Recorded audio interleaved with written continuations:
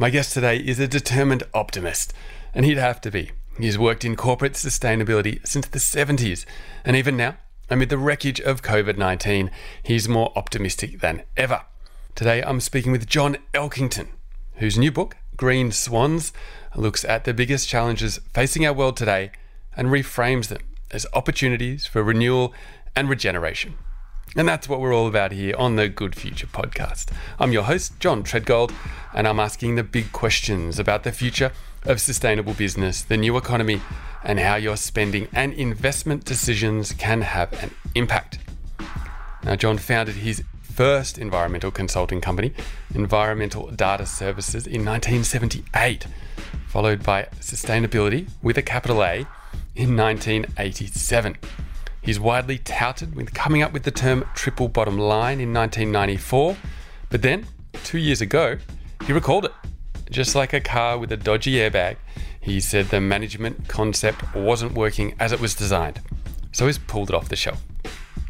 He's a prolific writer with 19 books under his belt, and he's worked with companies all over the world, designing environmental policies and pushing them to ignore the status quo and innovate with an exponential mindset. I've been looking forward to this one for quite some time. I could have quizzed John for many more hours to dig into his long experience in the boardrooms of power, trying to decode his mastery of influence and the balancing act of trying to drive change in big organisations that have plenty of incentives to keep things just the way they are. I hope you get as much out of this one as I did. You can find all the show notes on my website at johntreadgold.com. And to help more people find the show, please do leave a review on iTunes. All right, let's do it. This is my conversation with John Elkington. Here we go.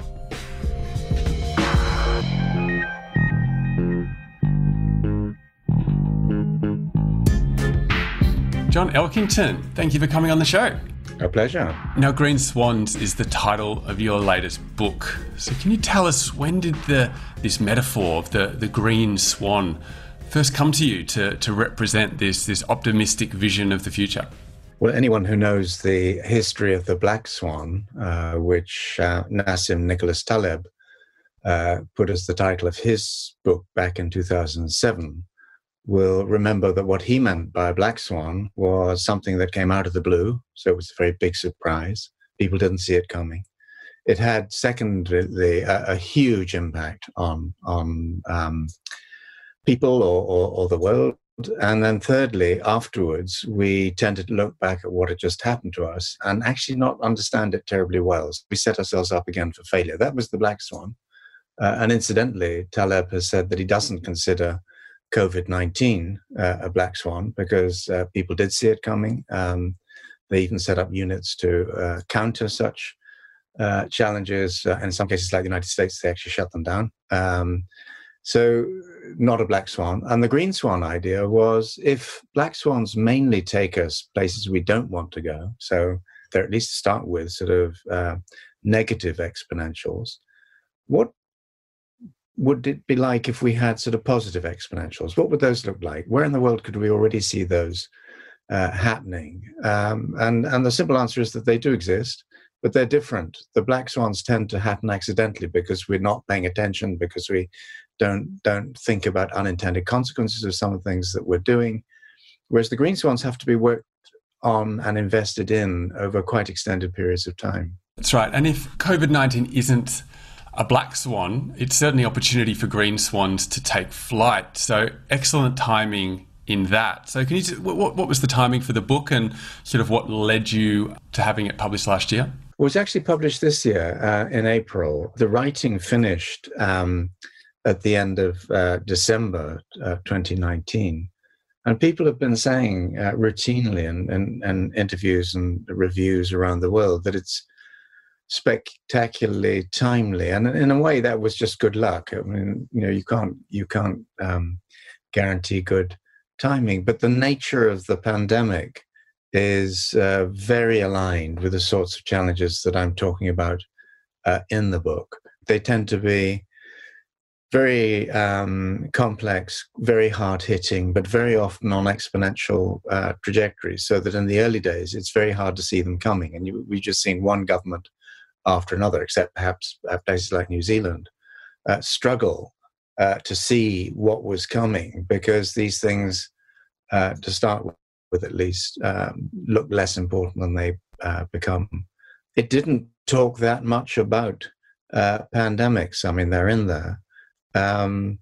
But in a way, I think the pandemic is a dry run for some of the other big challenges that we now face: the climate emergency, the biodiversity emergency. In fact, some people now talk about a planetary emergency. And the question is whether we use it in that way to learn how to deal with these bigger challenges, or whether we just shut down our imaginations and go back to sleep. In that way, then, you've obviously got a lot of experience, and this book is a culmination of that experience and the issues that you see in the world. But do you think there is a difference in this moment, in this year, or in the last few years of being a moment of change? You talked about a punctuated equilibrium, but I sometimes wonder if this puts too much emphasis on the present and whether change is constant, and it's sort of a human bias to think that now is a time of great importance.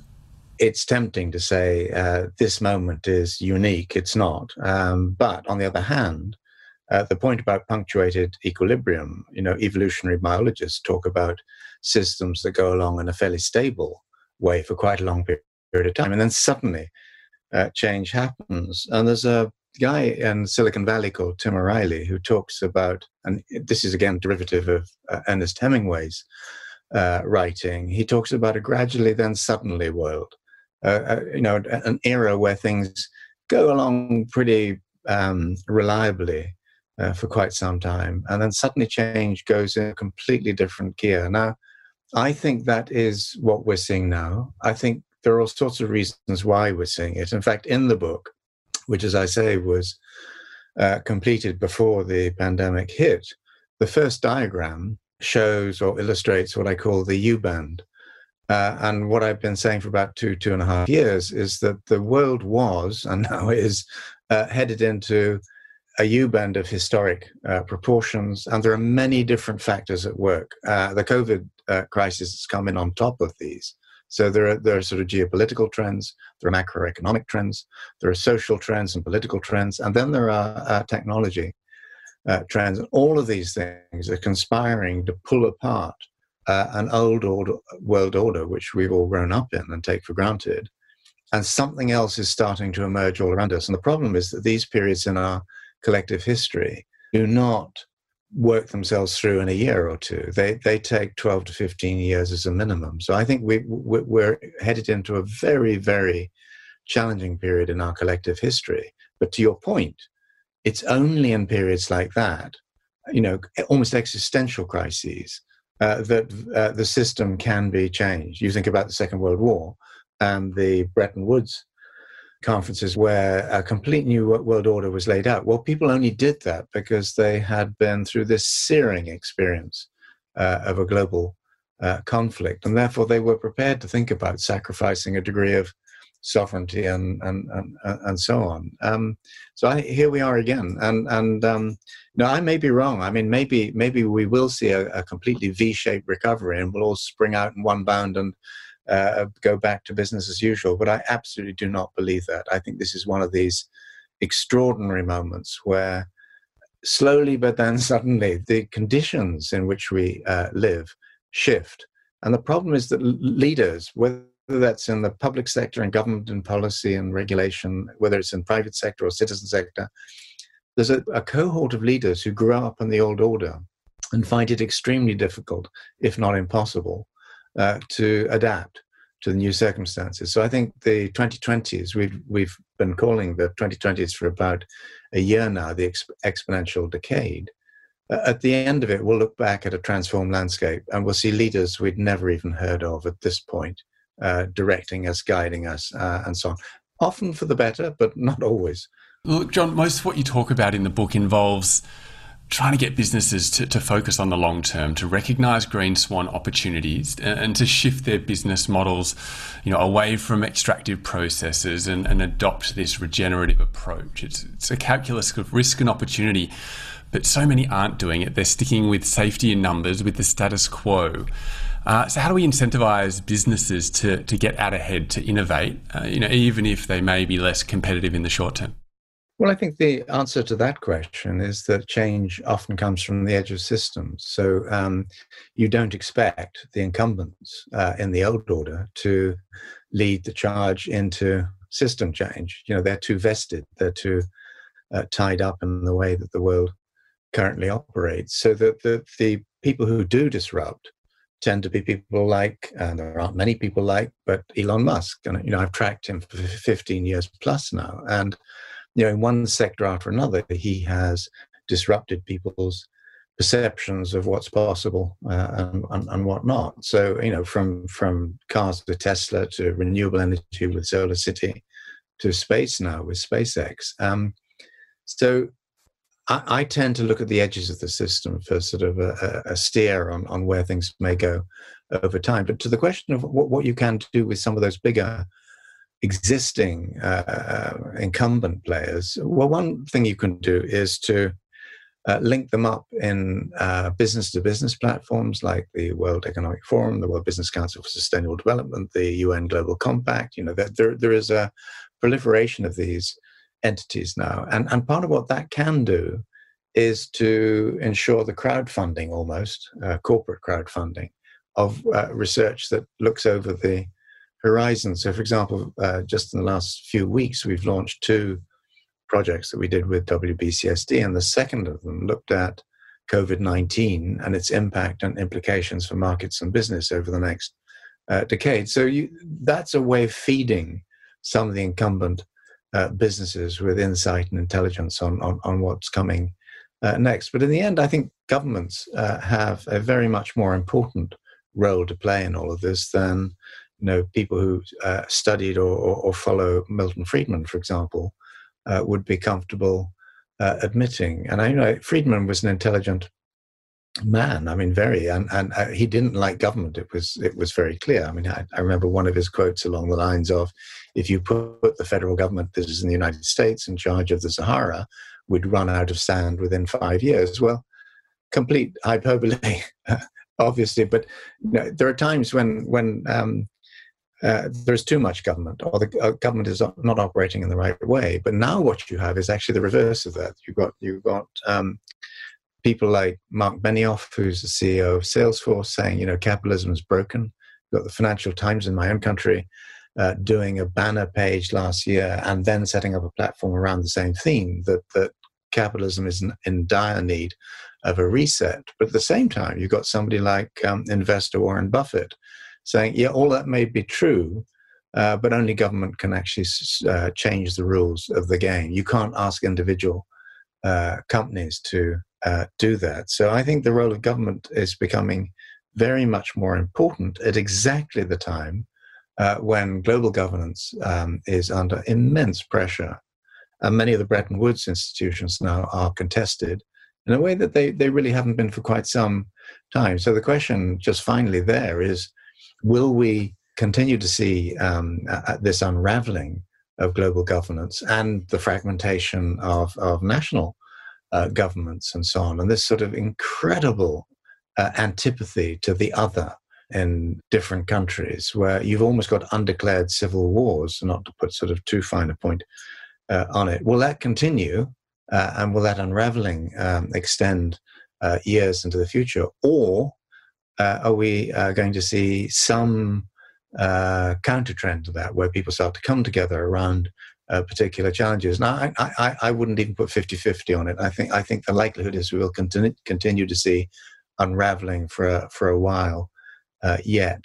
But in a way, I think we have to go through that. I think the old order has to come apart before a new one can really begin to sort of find its feet. Yeah, that's interesting. I mean, I definitely agree with that. And Mariana Mazzucato as well is a big proponent of that. But then in somewhere like Australia and the US, we see that the government is actually swaying more towards the fossil fuel interests and not regulating in the way that, I guess, you know, in some ways a vocal minority or majority, it's hard to tell, of the population are pushing for action on climate change and a focus on renewables. So do you see that as a short-term blip? Because we then have, you know, you talk to people in industry in Australia and they say, look, the only people that are talking about coal-fired power is the government, and industry have moved beyond it. Yeah, I think there's a very strong pattern at the moment, and you often see it as a system starts to wobble and it starts to get to the point where it's going to turn over like, a bit like an iceberg, and a new order is going to establish itself. Really, people start to cling on to the old order. It's true in Australia, it's true in my country, it's true in countries around the world that the old political classes, the political leadership that we've currently got, is unfit for purpose. It's in some ways corrupted in the sense not that people are taking brown paper envelopes of dollar notes or whatever, but people have been brought up to think that the only world order that works is the one that we happen to have. Now, exactly as you say, I mean, in my own country, we're shooting ourselves in the feet or the head or wherever with the Brexit game. In Australia, you've got your Prime Minister and others who are basically saying coal is the future. Well, coal absolutely is not the future. And in fact, you don't have to be a champion of the Great Barrier Reef or whatever just to think this is utterly insane. And of course, there will be a market for coal. It'll be in India, it'll be in China and other places for a while to come. And if you've got coal, it's pretty frustrating to work out how to keep that in the ground. But I actually think that there are examples from deep history where we've seen governments rise to that challenge. So, for example, at the moment, we've got the Black Lives Matter protests spreading around the world, and in many ways, deservedly. So there is systemic institutional racism in many of our countries. But if you look at how slavery was ended in my own country, which and Britain was pivotal in the triangular trade with slaves and sugar and so on. What ended that in the 1830s was a government that was prepared to invest 40% of its revenues for 2 years in buying out the property rights of the slave owners. It basically said, all right, let's assume that you do have rights to these people, which is a grotesque idea, from today's point of view. Well, we'll pay you for those property rights to free those slaves. And in the same way, in the post-war, Second World War period in Britain, you had the foundation of the National Health Service. And Nye Bevan, who was the Minister of Health at that time, knew he had a very similar problem, which was that the doctors had this sort of gold mine, in effect, through private practice. Huge numbers of people didn't get proper health care, but those who could pay did, and doctors benefited enormously from that. So what did Nye Bevan do? He said, I'm going to stuff the doctors' mouths with gold. I'm going to buy out their rights to operate that old system. Now, it hurts me desperately to say it. I loathe companies like ExxonMobil. I've had stand-up battles with a previous CEO of ExxonMobil, Rex Tillerson. But I think we're going to have to buy out those rights to pollute. And it's going to be hideously expensive, but it's going to be a lot cheaper than the alternative.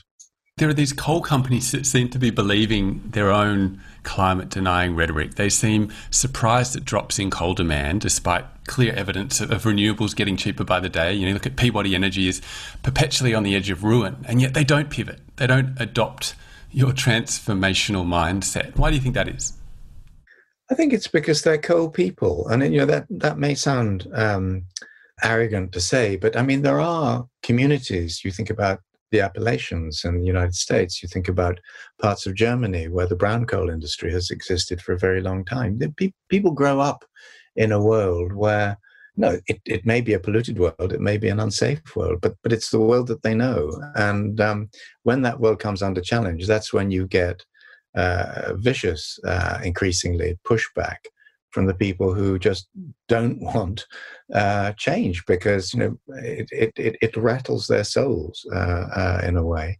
But there's another factor too, though, and it's almost holding the world hostage. That if you know that at some stage you might be bought out, well, then you hang on and continue doing the bad thing because somebody's going to have to then bribe you to do otherwise. And actually, weirdly, towards the end of a market where a market's going to end, you actually make quite a lot of money if you operate in it in the right way. So, for example, with the chlorofluorocarbon ban, Montreal Protocol, towards the end of that, and then through the black market, a set of increasingly unsavory people made a great deal of money. So I think it's complex, and people have very different motivations. But I think the world is going against them. I think I've seen some recent solar forecasts that see solar power by 2050 coming down to almost the point where it's free. So at a point where it will be ubiquitous, and coal simply cannot exist. I mean, it may be there as a chemical feedstock, but it won't be there as an energy source. I think a lot of this, to me, comes from the corporate structure, from companies, and you talk about it. You quote the film The Corporation, and how a corporation having its own legal entity is, in fact, if it was a person, it would be a psychopath. You go into a lot of depth, and it's something that I battle with a lot. And sort of from a philosophical perspective, I come back to this, the old story of the axe, right? So a company where however many times you change the handle or the blade, it's still the same axe. So a company may go through many changes over decades, workers and management come and go. The name remains. I wonder, what is this entity? What makes it tick? What's it motivated by? And can we change those incentives? I think we certainly can change incentives. And I think if you make businesses severally and collectively liable for some of the damage that is done, as happened in the United States with the Superfund legislation, that was incredibly unfair. What it meant was that the companies that were relatively long-lived ended up picking up the tabs for the asbestos-related or landfill-related or whatever it was, pollution problems that other companies have created. But if you're really going to shake up the business community and signal that the old way of doing things is no longer appropriate, you both have to put pretty swinging financial penalties in place. And secondly, you have to be prepared to send people to jail. Now, most CEOs and most business leaders don't really like being sent to prison. They don't even like the idea that they might be. But if this is a crime, and increasingly I think this will be seen to be a crime, the destabilization of the global climate, for example, against future generations, then courts will start to cover that. Now, that may not happen in the next year or two, but the next couple of decades, I think it's absolutely guaranteed to happen. And once the lawyers get their teeth into this, it'll develop runaway momentum, and not always to the best effect. But this is a systemic crisis that we are facing.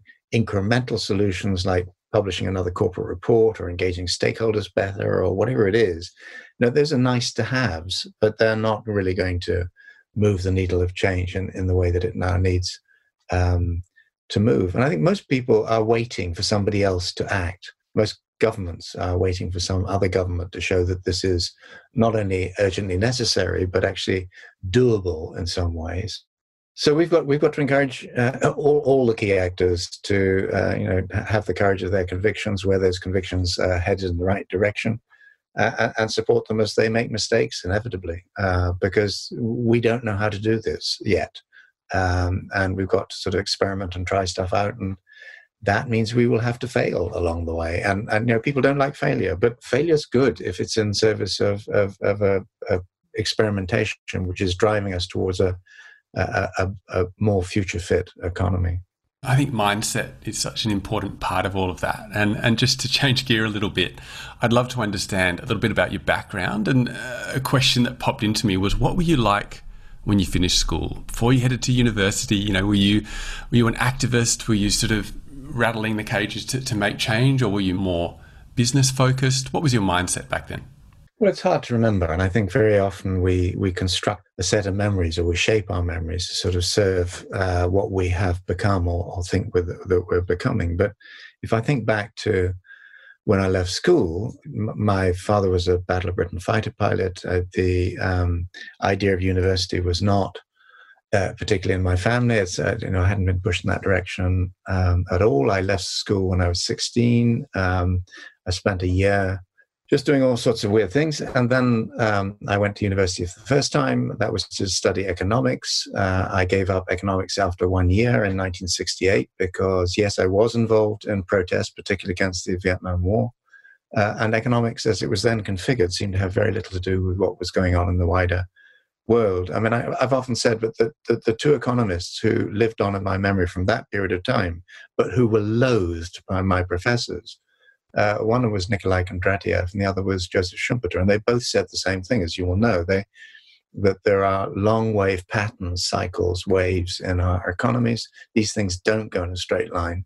And there are periods of what Schumpeter called creative destruction. Well, I think we're in one of those moments now. So I did that, and then I took a couple of years out and traveled and did various different things. And then I went back and did a postgraduate degree in city planning.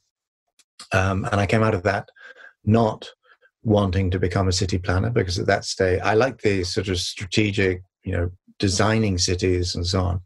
But I didn't like the sort of development control where you're just being a sort of environmental policeman. So I went out and started doing environmental impact assessments for people like the United Nations Development Programme in its first year in places like Egypt. But because of something really quite desperate that happened there, I ended up writing for New Scientist and just, initially looking at the role of government in dealing with our environmental challenges, and then increasingly in the mid-'70s started to focus on business. And that led me to set up a company in 1978 with a couple other people, Environmental Data Services, to explore what business was doing in this space and how it was thinking and so on. And that led very quickly to working with business as an advisor. And then I set up 3 companies after that. The third one called Sustainability, that was 1987. And at a time when nobody used that word. I mean, it really wasn't in use at all, sustainability. I'm telling you a story there, and the narrative structure may suggest that I sort of knew what I was doing, but I often felt I was stumbling backwards. There was stuff I didn't want to do. My father wanted me to be a fighter pilot or a merchant banker or something, grown up. I didn't want to do that. And I've been incredibly privileged because I've sort of grown up alongside the global environmental movement, of which I've been a part, and then the sustainability movement and industry, of which I've been quite a considerable part over the time. But, from very slow, very small starting points. My journey is a tiny bit similar in that I too studied economics early on, but I did finish my degree. But I never felt really satisfied by it. I felt that it wasn't valuing environmental resources effectively. We were never really getting anywhere closer to equilibrium. And so I think my whole career has been founded on appreciating that I understand the theory, but then pulling it apart. And I think that's a lot of what I do on this podcast and what I was hoping to talk to you about. But what was interesting is that I always talk about how I'm pursuing efficiency. And I think I appreciated that from just the way I see the world and wanting, things to work well, and through business operating efficiently. But really, really appreciated the section in your book that talked about Roger Martin's idea of efficiency holding us back, and that resilience is really the factor we should be looking for, and that's more relevant now than ever. So interesting that, a few years ago we might have been going for efficiency at all costs, with globalization saying we should have other countries, manufacturing for their own comparative advantage. But then suddenly we're in a pandemic and everything's manufactured in China and we don't have access to protective equipment or pharmaceuticals. So we're in this moment which, and I agree that I think this is the kind of shift that really will change things, that it's a moment of crisis where things have to change, and that the discussions about globalization will shift, and suddenly the financial cost of manufacturing in somewhere like Australia will be thought of differently. It will be factored differently, that hang on, we need this in our country. So how do you see that change happening? I wouldn't argue for a moment that it's either efficiency or resilience. Nor would Roger Martin, for example. I think that our sense has been, you've already touched on it, that much of the just-in-time sort of total quality management approach has pushed us towards much greater efficiencies, and that's not a bad thing. I mean, that's part of what globalization has been built around. But as you suggest, you have a pandemic, you have floods in Thailand, and suddenly just-in-time supply chains look pretty vulnerable. So we've got to rebalance. And I think 2 years ago, exactly 2018 June, I did this rather spurious thing of announcing a product recall of the triple bottom line, which I'd coined 25 years previously. I did that through the Harvard Business Review. They said it was the first time in their knowledge that a management concept had ever been recalled. But I did it largely as a provocation. You can't recall a concept like that when it's embedded in, for example, everything the Global Reporting Initiative does, everything that the B Corporation movement does, and so on and so forth. But I was basically trying to signal an agitation, and the agitation was around, if we continue to do all of that reporting and stakeholder engagement and supply chain management stuff, did we really think that the original the vision behind the triple bottom line, which is that was moving towards systemic solutions that performed in all three dimensions, not where you just simply had a set of trade-offs and one of the three dimensions was inevitably sacrificed. That might be social, it might be environmental. Did we really think that this was going to drive us towards a better world fit for a population of 10 billion people, or whatever it turns out to be? And my conclusion was it wouldn't, it couldn't. And the overwhelming reaction was positive to that initiative. And then the question was, and then what? So, you say that the triple bottom line, economic, social, environmental value added or created or destroyed, isn't quite working well. So what would you put in its place? And the answer after about 18 months was, the concept's fine if you think about it in a set of frames. So the first one is responsibility. And most of what we've done in this space for 40 to 50 years now has been framed as corporate responsibility. And so how do we get businesses to be a little bit kinder, a little bit nicer, a little bit better, to afford access to more people who can't currently afford their products or services, what they increasingly feel they need or want. And there's nothing wrong with that. It's a good foundational set of activities. It continues to expand. So after the pandemic, where we've had wealth divides illuminated in an incredible degree by the pandemic, health divides, tax evasion, these sorts of things, there's no question that the responsibility agenda for business will expand, I think, quite considerably. But now the word that is on everyone's lips is resilience. And I was once at the World Economic Forum in Geneva about 15 years ago, and out on the lawn overlooking the lake, and somebody was saying, I think it was from one of the big consultancies, resilience is the new thing. Resilience is going to replace sustainability. And I always felt, well, that was slightly misplaced in the sense that sustainability is an emergent property of systems that are healthy, and those systems have to be resilient in order to be healthy. So, these things are linked, but they're not the same. And so the book is very much about how do you get towards a point where your economies, your societies, and your communities, and critically the biosphere, are all more resilient. And the only way to do that, if you're living in a period where your economies, your societies, and your environment are actually under real pressure and in some ways structurally compromised, the only way is to invest in regeneration, economic regeneration, urban regeneration, and social regeneration, and environmental regeneration, and so on and so on and so on. So the story of the book is that we've got to move into a period of regenerative capitalism. Now, that's going to require a series of interlocked revolutions in how we do economics, how we value resources, to go back to something you said earlier on, John. Crucially, it's about mindsets, and you've touched on that as well. We can come back to that, but to me, the way we think and how we think is absolutely at the root of all of this. Yeah, and I think a really important part of that then gets back to the nuts and bolts of financial markets is that we currently rank companies on their returns in their share price, but not on other impacts, not on these non-financial factors.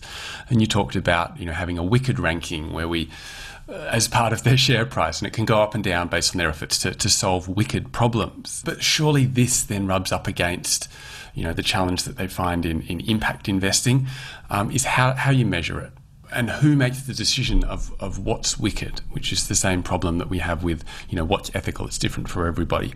Have you gone deeper on how to do those measurements?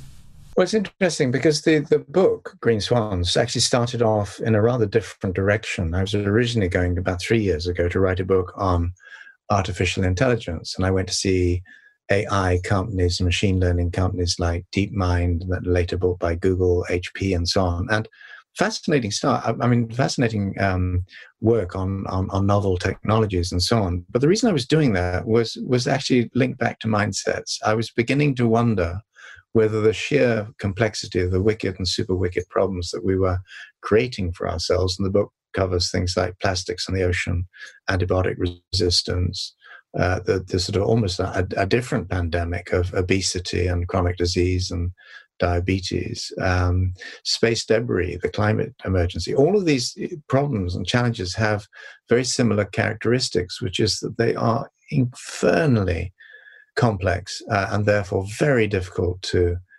solve, unless you want to be a bit like Alexander and the Gordian knot and just slice through it. But that's very, very difficult to do. And some of them are so complicated, they almost seem to push back against resolution. So I do think that we need a very different way of coming at all of this, but I don't think it always has to be complex. I think it has to be sufficiently complex to deal with the problem. But the simpler we can make this, and the simpler to understand, not just for CEOs of major businesses or for key investors or for heads of government, but for ordinary people, they have to understand why it is that we've managed to dig ourselves into this global hole, and what it's going to take to sort of not just to stop digging deeper, but to begin to climb out and move in better directions. I continue to think that's eminently possible. One of the things I've been saying recently, and I can't remember where the source of the logic was, but basically there are times when what seems to be completely impossible from today's perspective becomes possible and even inevitable once a different perspective snaps into place. Now, you can talk about paradigms, you can talk about different frames, you can pitch that in different ways. Charles Eisenstein, I think, talks about modern miracles, and a miracle of him is where you go from something that looks absolutely clinically impossible to something, well, of course it would happen, wouldn't it? And I think we're at one of those inflection points where if we step up and if we move in the right direction and if we align around coherent goals, and I think the Sustainable Development Goals, the UN global goals are useful, but in terms of North Stars, they're a little bit complicated for most people. We've got to put in place incentives that engage at every level of our societies and our economies. And again, that's why I say at some point with the people who are killing our planet, we're going to have to bribe them. Well, we're going to have to do two things. We're going to bribe the ones who are semi-intelligent and put the rest in prison, which may sound a bit draconian, but if when your future is at stake, sometimes you just got to step up and think and act in different ways.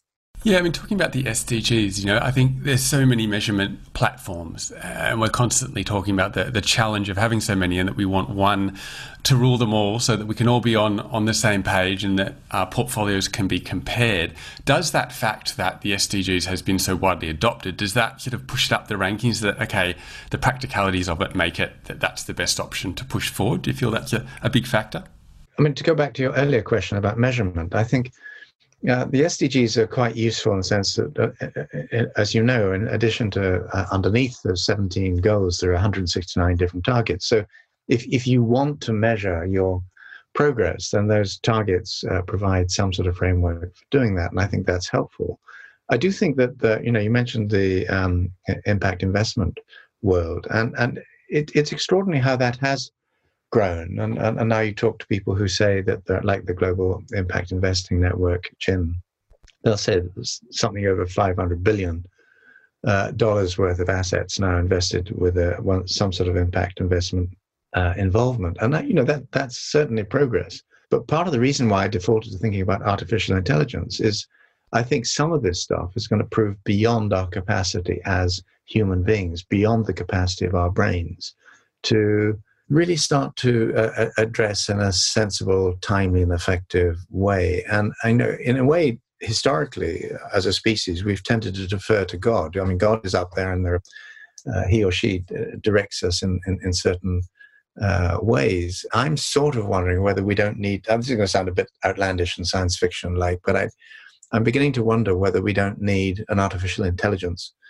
version, not exactly of God, but something that is much bigger than us, much longer timescales, can see pitfalls coming before we can, and gently steers us, and sometimes not so gently, in the right direction. That's where the book started. It went off in a completely different direction over time. But at the back of my mind, that's a nagging thought. I'm not sure that our species has what it takes to deal with the existential challenges it's in the process of creating.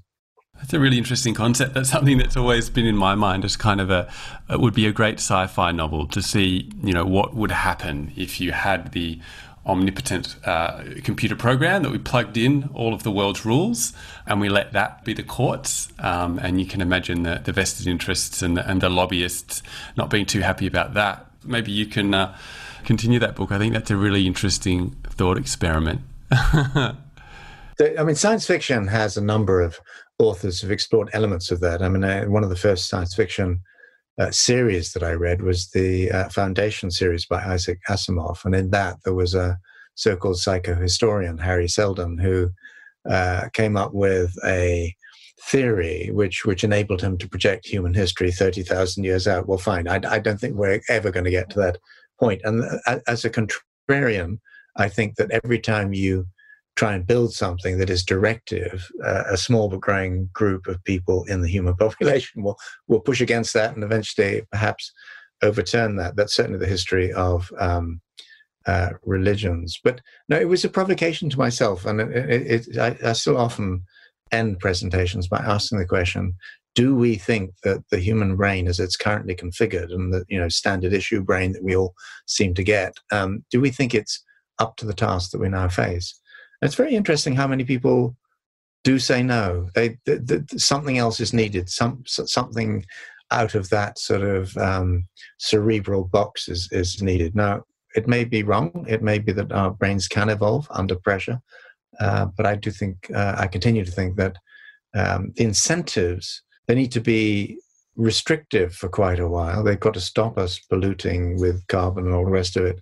And I don't think people are going to embrace that unless, and this is where your point earlier on about the trajectories and the pricing of solar power, wind power, and so on, unless the old bad way is just completely swept aside by something that operates a lot better. And I think we're at the cusp of a fair amount of that actually happening in the real world. Yeah. Well, look, John, you're so well read. I'd really love to sort of understand a little bit more about your research process and your workflow. You've been doing this for a long time. How do you manage your consulting work? You're running companies, you're writing books, you're making time for podcasts. How do you manage it all? I'm not sure I do. My wife of 52 years would probably say that, part of it is I just don't have much of a personal life. But one of the ways, looking back, I've managed to do it is by setting up organizations to date. All of them still exist since 1978. And they've all been hybrid organizations. So nowadays we'd be inclined to call them social businesses. They've always been limited for-profit companies. They've been businesses. And that's had a spurious benefit for the companies that we advise because they think it's a business-to-business relation rather than a sort of NGO to business relationship or whatever. Now, I am a writer, but although I was paralytically shy as a child, I find I really enjoy, and I'm really missing now the ability to go and talk to physical audiences in different parts of the world. And one thing feeds another. You write about something, you're invited to go out and speak at conferences, you meet people there, that leads to all sorts of relationships, but including sometimes advisory relationships. And I've always been incredibly lucky because I'm not a manager. I can't manage teams. I'm financially pretty compromised in the sense I look at a balance sheet for any of the organizations I've been involved in running, and I can see when the numbers are black and I can see when the numbers are red, but the rest of it I really don't properly understand. So I've been incredibly lucky in having other people who will over time run those enterprises as they evolve. I don't know. I don't think there's any simple answer to your question, except that I think I was born incredibly nosy. I'm some curious. I just constantly want to learn, and I'm at my happiest in conversation. with people. In fact, one of the crucial, I was in Australia, I don't know, about 25, 30 years ago, and somebody in a very grown-up conference, there were several hundred people in the room, asked me, and what's your most important strategic tool then at my then company, Sustainability? And my answer, just off the top of my head, was our sofas, our couches, because that's where people sit, that's where they relax, that's where conversations happen, and that's where some of our best thinking happens, and that remains true today. Yeah, that's really endearing that you're, most comfortable in conversation. I think it's really powerful, and that's something that I try to learn. And that's the greatest value I get from this podcast is the ability to have conversations and listen intently. But you are a prolific speaker, and normally people in that way are sort of extroverted, and they then find it very challenging to sit down and write the draft of a novel. How do you find that balance? Can you do the focus kind of work of writing? I'm probably happiest when I am writing something. The Green Swans is my 20th book, and if somebody had told me that when I was a child that I would write one book, I would have been incredulous. Certainly, no one in my family had done anything like that. But now I find it's the way I process. It's a privilege to be able to dedicate the time. Although, get back to the beginning of this answer, a lot of that most of my books have been written in the evenings and weekends. In fact, our oldest daughter, who's now something like 42, Gaia, she said something to me about 20 years ago, which always stuck in my mind, which was her favorite sound when she was a child was slipping off to sleep and hearing elsewhere, and actually a small London house, hearing the sound of my then typewriter going away, doing the latest book. And she said that was a great comfort to her. And to me, that's the core of who I am in a way. Conversations lead to thinking, lead to a need to express it through books. And it's been a remarkable privilege that many of the books that I've written, I often feel that I'm like a surfer. It's uncomfortable to mention that in Australia this week, but I'm picking up early signs of a wave that's building, and then I surf it for a while, and then come off it and hopefully find another one. So I'm not an extrovert. When I've done the Myers-Briggs tests, I've come out as an introvert, but somebody who's learned how to be extroverted. So I think I'm most comfortable thinking and writing, but or being in small conversations. But I've learned how to deal with the other bit over time.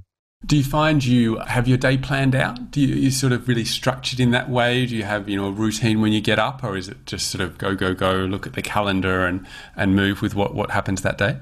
No, I don't think I have it. I mean, it's planned out in the sense that every day's got a pretty full. In fact, our CEO was beating me up earlier this morning because she was saying, we've got all this client work which you should be paying attention to, and you're doing all of this other stuff. And that's partly lockdown. I don't have anyone sort of sitting on my shoulder and being as directive as perhaps I sometimes need. I suppose if I have one practical skill, it's the capacity to multitask. I mean, many of the books I would write sitting in the kitchen with the children around, doing what they were doing. So because I like that form of company. So I'm able to switch very rapidly from one thing to another, and that's been very helpful. If I thought, though, that every hour of my life was going to be planned for the next few months or whatever, I wanted to jump out of a window. I like flexibility. I like surprises. I mean,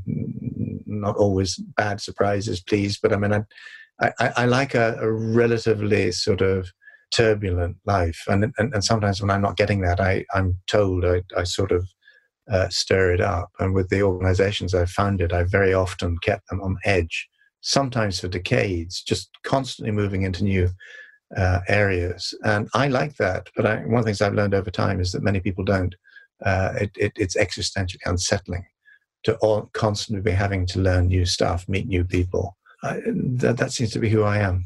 Oh, look, that's really interesting. Thank you, John. I appreciate the candor. It's great to get those insights. I've got so many questions for you, but I'm going to start winding it up. But one question that sort of kept on, coming to me as I read your book was all of this experience you've got speaking with different companies, having access to the C-suite and having lots of interesting conversations. And I assume being brought in that they'd trust you and that you could then have difficult discussions and challenge them with, innovative options. And you talked about the reality distortion fields you see where black swans are dismissed as unlikely, green swans are dismissed as delusional do-gooders. I love that word, delusional do-gooders. I think that's great.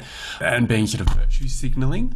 Is every situation different when you go into those corporate situations, or do you find that it's a bit of a script and that you can really see their assumptions and that you can sort of work with that? How do you find those meetings? In a way, it's evolved over time, and I sometimes look back and consider what's happened to us, and I think, good God, that worked out quite well. Sometimes it didn't, but I sometimes have had in deep history. I even had one moment where 3 different businesses of a client organization, ICI, were suing us at the same time because of a book that we put out. We won all 3, and we also had McDonald's suing us at the same time. We won that one too, but. I've always said that we are in the boardroom, in the C-suite, inside a particular company, representing the future. That doesn't mean that we have any unique grip on what the future wants of today's world, but that's our orientation. We're trying to bring the needs of the future back into the present day. And if it comes to the crunch, we would almost certainly side with NGOs, campaigners, activists, and so on. Doesn't mean that they're uniformly right, but it does mean that they're largely on the right side of history. Think about Shell at the moment, and their CEO saying he just feels now that they're on the wrong side of history and wants to correct that. So we're in these conversations, particularly I'm in these conversations as a challenging voice, but as a sort of candid friend, somebody who really likes business, fascinated by how businesses operate, really keen to understand better how that works and how it can be improved. But as somebody a long time ago described me as grit in the corporate oyster, that I'm an irritant for some people. They really would rather I weren't there or we weren't there, because it is agitating to understand that the future will be substantially different, and try and get your brain around that. But in general, that's worked very well. And I think part of what is, I am an agitator in a way, but because as I've been told, I have a fairly calm voice. I have a voice that is, Americans often say they find particularly easy to understand. And therefore, they think that probably I might know something. So a number of things have sort of conspired to give us this sort of positioning, which we've tried to use to the best advantage of that future world. And one of the things I've done throughout is to be very clear about who we're working with in terms of brands or company names or whatever, and also saying what works and what doesn't. And if a company that we're working with, as we're working with them, has a major problem, then I'll talk about that quite freely, and without doing any great violence to the interests of the company. But I think it's really important that we are as transparent as we can be. That doesn't mean that we don't sign non-disclosure agreements. We do, but we sort of press the limits of that periodically. And the reason I do that is because although I'm saying I'm not in there as really an ambassador for the future, as representing the deep future, we are trying to channel issues, priorities, interests into today's thinking, which wouldn't otherwise perhaps be there or wouldn't get such a strong representation. But it is a form of politics that we're involved in. It's not simply professional and objective. It's trying to drive change. And that, I wish there was a course that you could do. I've sort of had to make it up as we went along. Well, it is quite a balancing act. Are there companies you wouldn't work with, like oil companies, tobacco companies, that sort of thing?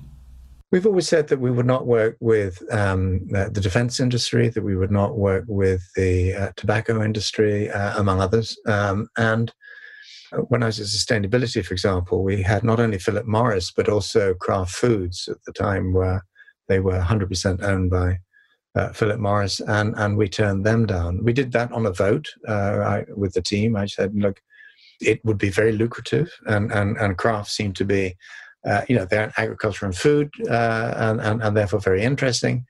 But the team, on balance, turned that one down.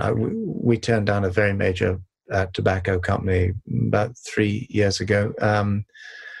Again, partly because, although they were doing interesting work to reduce the health impact of their operations, they were going to fund that work by selling more cigarettes in Asia and Africa and places like that. So, we have a moral code of our own. I won't say that we are always pristine or perfect or whatever, but we've always also had, in addition to our board, an advisory council of provocative people. I mean, the one that we have now includes somebody who was an astronaut and a cosmonaut back in the 1980s, and just we seek different perspectives and people who can then sort of bring those in. And when we're under stress or strain and trying to make up our minds about a particular direction, periodically we'll either talk to individual council members or to the council as a whole.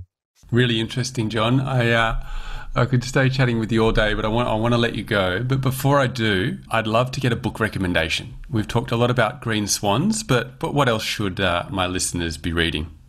Well, I think it's funny. I would actually go for probably a category than an individual book. And at the moment, we're seeing science fiction coming back. And part of it is coming from China now, because as when America was in the ascendant, you had a huge outpouring of science fiction. And now I think we're seeing it coming from China and other places. So I would recommend good science fiction. And if I think about people who I've read consistently for the last 20 years, William Gibson is often talked about, and I've read pretty much everything he's written.